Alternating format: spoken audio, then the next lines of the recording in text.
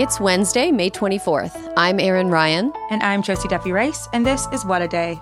Where in honor of Bob Dylan's birthday, we are reminding you that Timothée Chalamet will be playing him in the next biopic. And before you ask, yes, he's doing the singing. But I gotta say, Bob Dylan was booed off stage of his high school talent show when he tried to sing. He can't sing. He's not a songbird, that Bob Dylan. On today's show, Florida Governor Ron DeSantis is expected to announce his bid for 2024 in one of the worst ways possible. Plus, a Russian court has extended the detention of an American journalist. But first, on May 24th, 2022, 1 year ago, a gunman entered an elementary school in Uvalde, Texas, and killed 19 students and 2 teachers. The response to the shooting echoed what we've often seen in the wake of senseless violence in this country. On one side, rage, demand for change, and a call for lawmakers to enact reforms that most Americans support.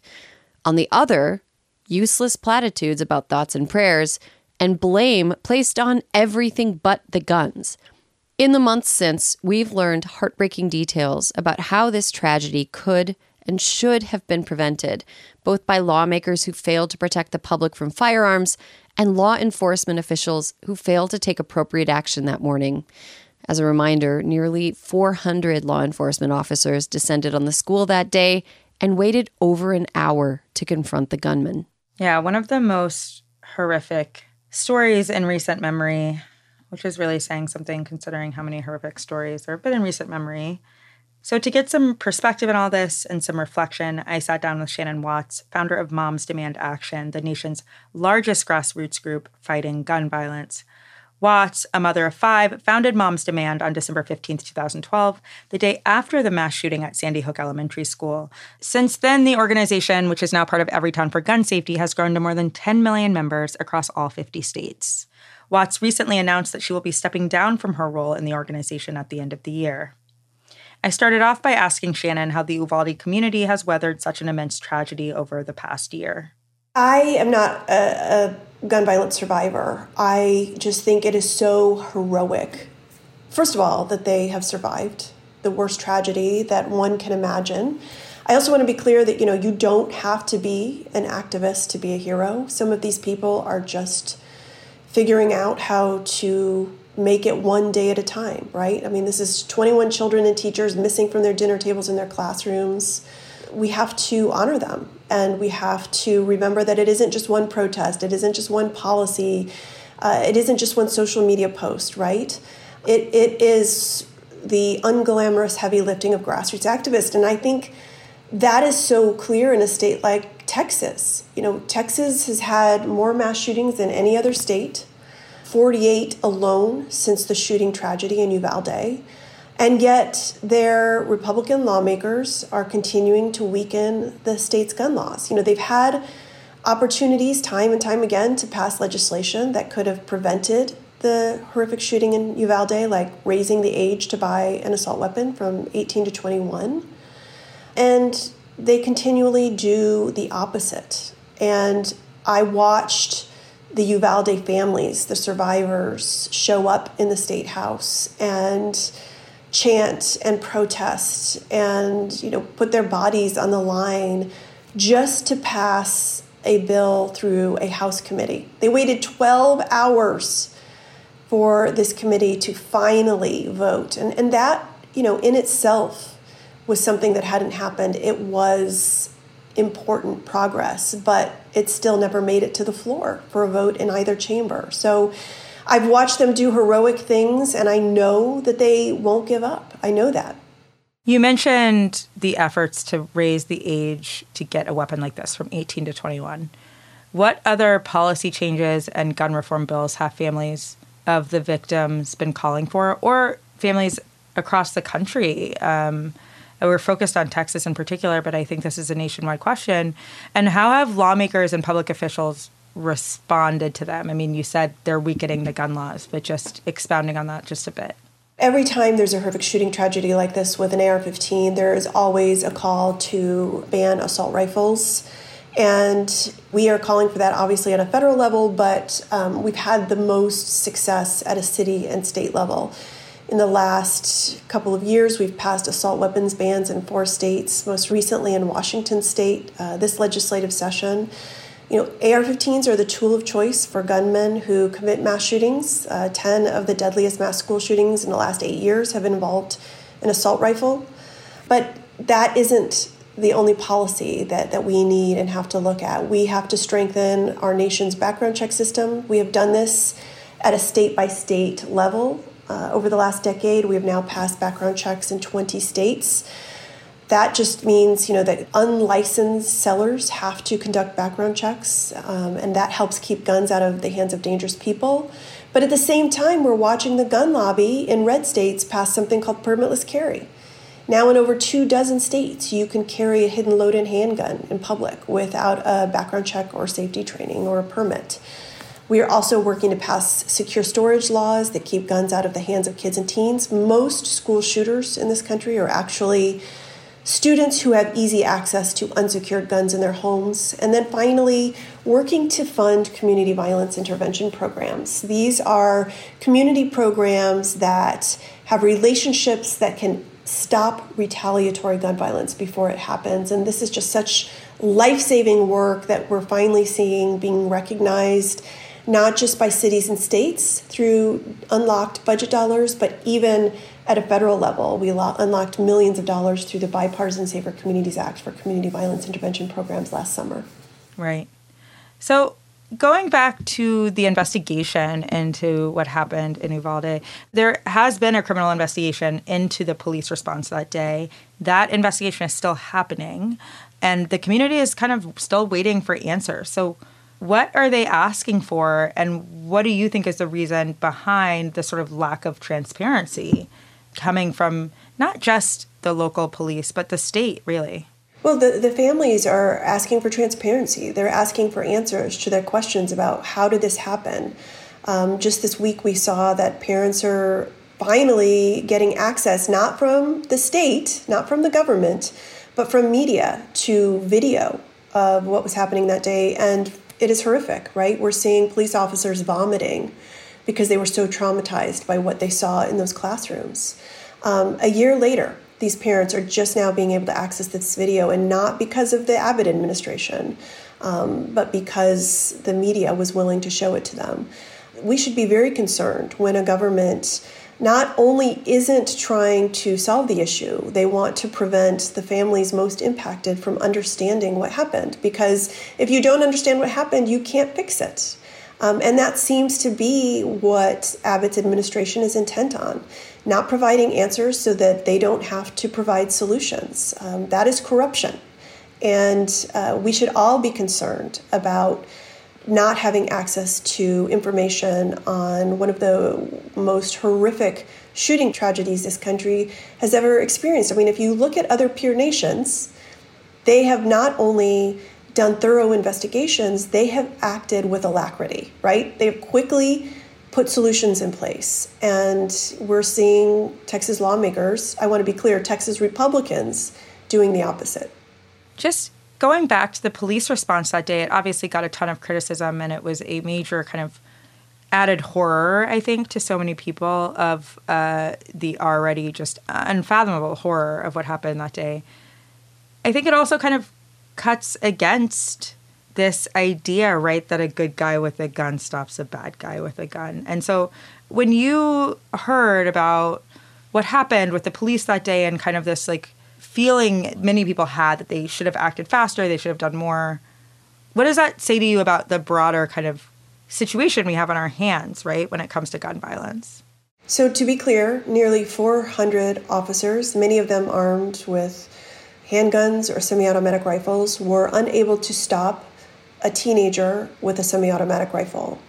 They did not want to go in, according to reports. They were worried that they were outgunned. This person clearly had a death wish. He did not care if he was killed, as he was killing innocent children and educators. And this idea that somehow arming teachers or having armed school resource officers is going to save us is really highlighted by the failures in Uvalde that day. You know, Ted Cruz is always talking about the need for more guns in schools, and he says, you know, it isn't laws that's going to fix this. And, I just want to be clear that there was a hot air balloon tragedy in the state of Texas where 16 people were killed in Lockhart. And Senator Cruz put forward legislation to tighten hot air balloon regulations. That legislation passed. And it just sort of highlights the fact that it isn't that Ted Cruz doesn't think gun laws won't work. It is that there is no hot air lobby funding his Senate seat. Ted Cruz and other Texas Republicans at the federal and state levels are in the pockets of gun lobbyists. They clearly do not care that children are dying. That is not hyperbole. We have short memories in this country, and this should be at the top of everyone's mind when we vote in November. That was my conversation with Shannon Watts, founder of the anti-gun violence group Moms Demand Action. We'll keep you posted on any progress from our elected officials to stop these massacres from happening in the first place.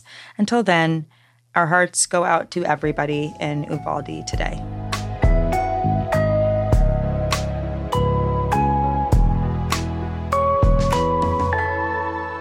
Let's get to some headlines. Headlines.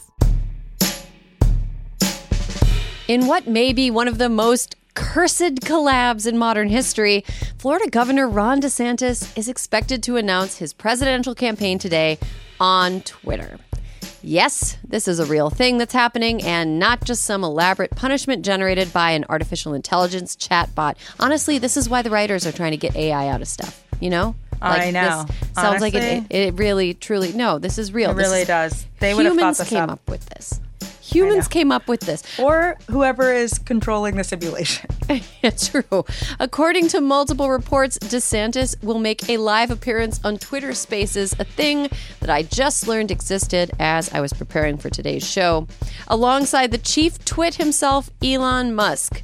Well, that's going to go down great for swing voters in the Midwest. You know, Republican primary voters in Iowa are going to be like, good, finally. Twitter Spaces, the place I get my news. Right. Elon Musk, the guy I look to for guidance. Literally. Oh, man. Great strategy. Boomers, famously great at Twitter. Boomers from Iowa famously love Twitter. Famously love Twitter. We'll have more to say about Meatball Ron, his astonishing lack of charisma, and his extraordinarily dangerous political agenda on tomorrow's show. But just as a treat, an advisor for former President Donald Trump reportedly told CBS News yesterday, quote, announcing on Twitter is perfect for Ron DeSantis. This way, he doesn't have to interact with people, and the media can't ask him any questions. I gotta say, Ron DeSantis making Donald Trump's advisors, friends, and spokespeople seem charismatic and funny since 2023. Incredible. Yeah. He's right. Yep. He's right. Broken clock. Broken clock. A Russian court yesterday extended the detention of Wall Street Journal reporter Evan Gershkovich for another 3 months. Russian authorities arrested Gershkovich back in March for espionage, charges that the Journal and the U.S. government have repeatedly denied. Gershkovich has been held in pretrial detention ever since. And many of the legal proceedings in his case have been held behind closed doors, including yesterday's hearing. Members of the press and even Gershkovich's own parents were denied entry to the courtroom, though the U.S. State Department said at least one U.S. embassy official was allowed inside to observe. A department spokesperson once again called on Russia to release Gershkovich, calling the allegations against him baseless. This is the first time Russia has detained a U.S. correspondent on spying charges since the Cold War. And Gershkovich could spend 20 years in Russian prison if convicted. His next hearing is scheduled for August 30th. And in some fuck around and find out news, writer E. Jean Carroll is seeking more punitive damages from Donald Trump. You'll remember that about 2 weeks ago, Carroll won $5 million in the civil sexual assault and defamation case against the former president. She's now going after Trump for the comments he made about her the day after the verdict during a CNN town hall. During the event, Trump once again accused her of lying about the alleged assault. and even suggested that she is mentally unstable. In a court filing Monday, Carroll added an additional complaint to a separate and still pending suit she filed against Trump. This one is over comments he made about her in 2019 when she first went public with the allegations. The amendment includes the verdict handed down earlier this month and all the shit Trump said about her on CNN. She's now asking for at least $10 million in damages. Carroll's lawyers said Trump's statements, quote, show the depth of his malice toward her, since it's hard to imagine defamatory conduct that could possibly be more motivated by hatred, ill will, or spite. Yeah, this reminds me of that scene in Austin Powers where he's like... I love where this is going already. And he's reclaiming his penis pump after being unfrozen in front of Elizabeth Hurley. And he's denying that it's his. And they're like, a photo of you with the penis pump. Like, that is literally Donald Trump's case in this civil suit. It's like a video of you on CNN saying defamatory things the day after a $5 million judgment was awarded to the plaintiff. Like, dude. I mean, I can't think of anything more beautiful than to win that case in civil court, win that money, and then have him do the exact same thing the next day. Yeah. It's like the best version of Groundhog's Day to me. I mean, men don't change even from day to day. But I have to say, usually for $10 million, they will change. You would think. Everybody has a price. You would think. Yeah.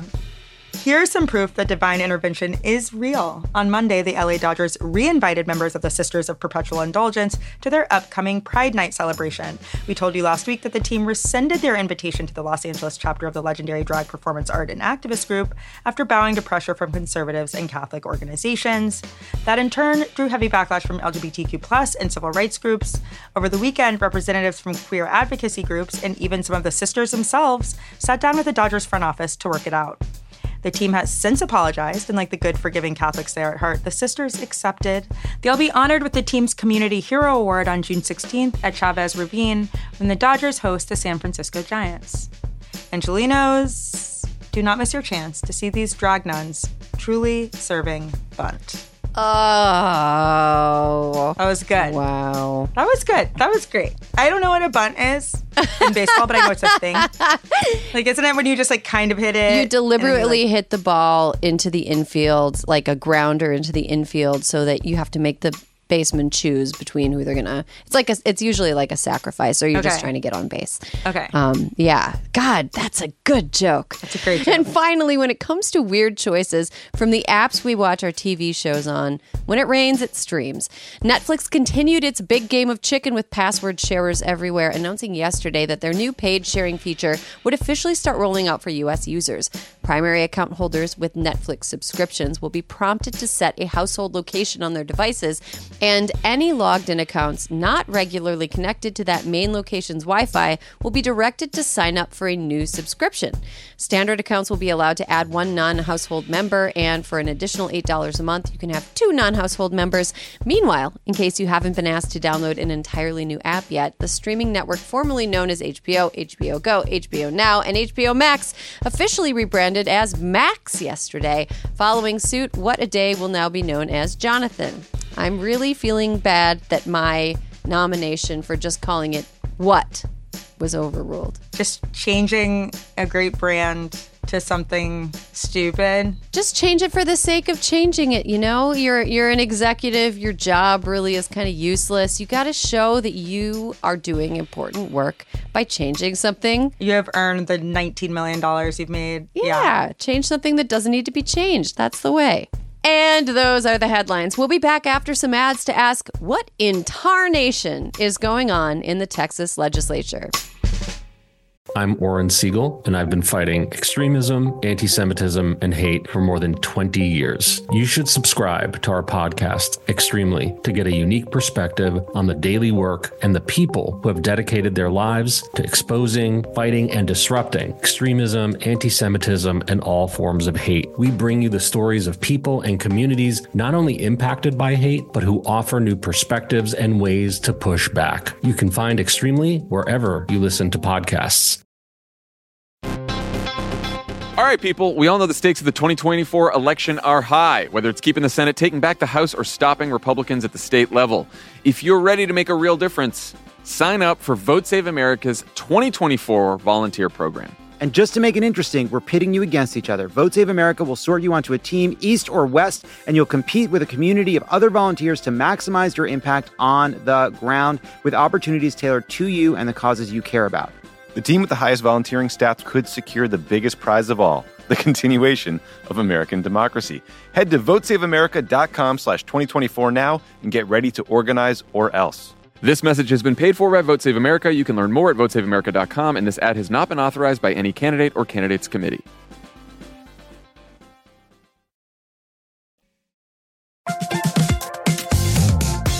Guys, it's been a rough year. It's going to get rougher, and you deserve a little treat for not going insane yet. You could head to the local tiki bar and tell the bartender, do your worst.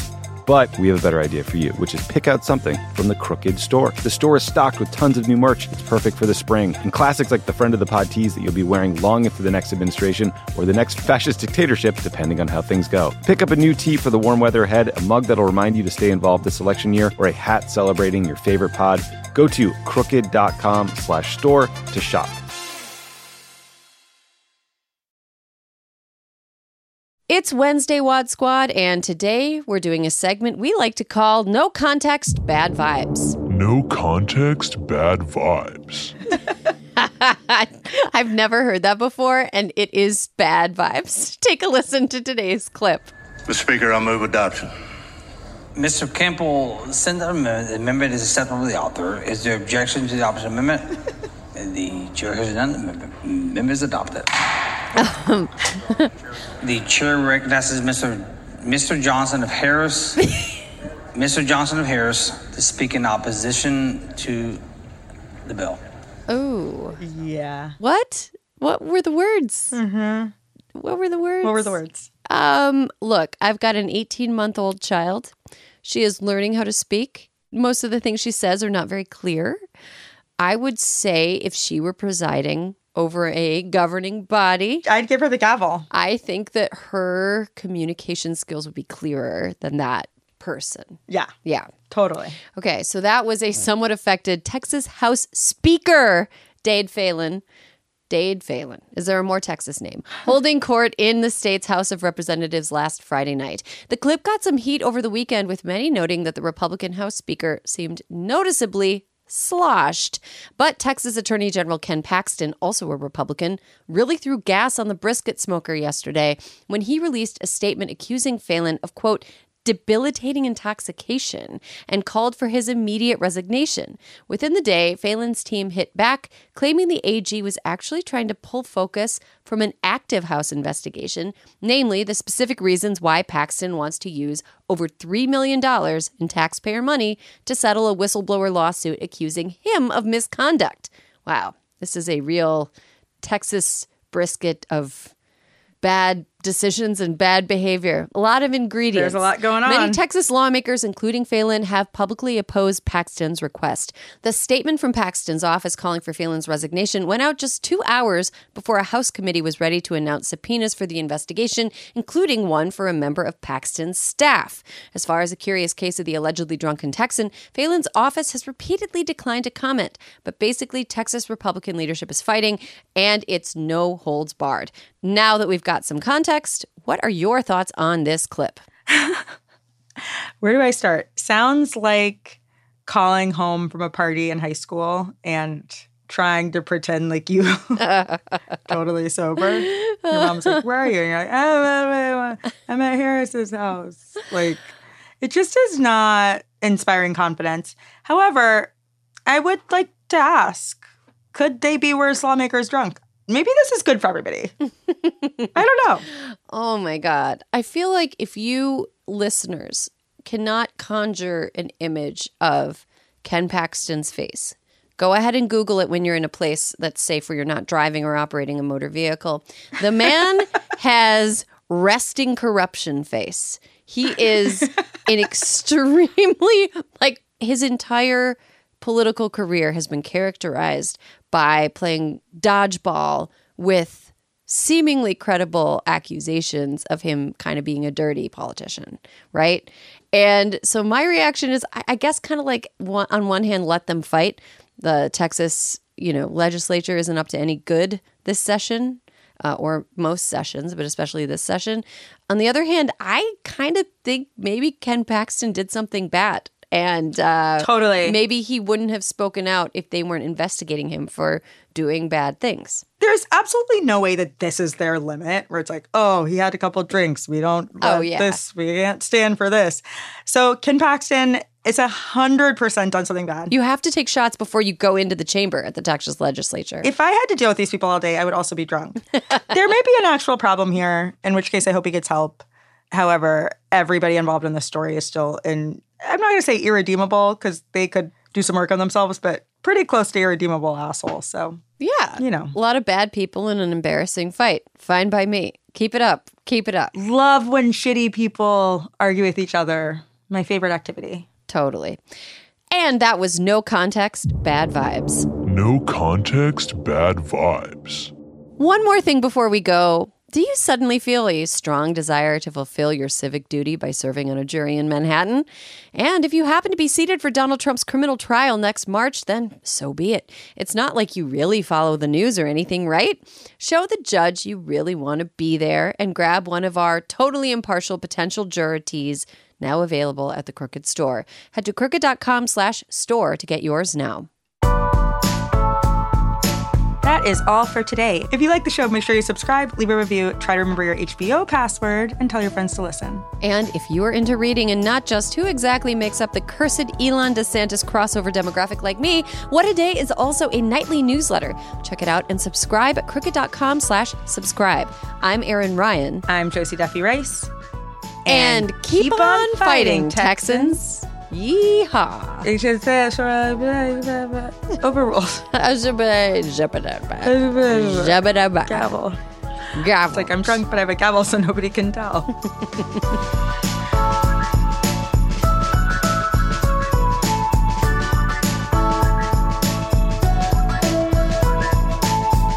What a Day is a production of Crooked Media.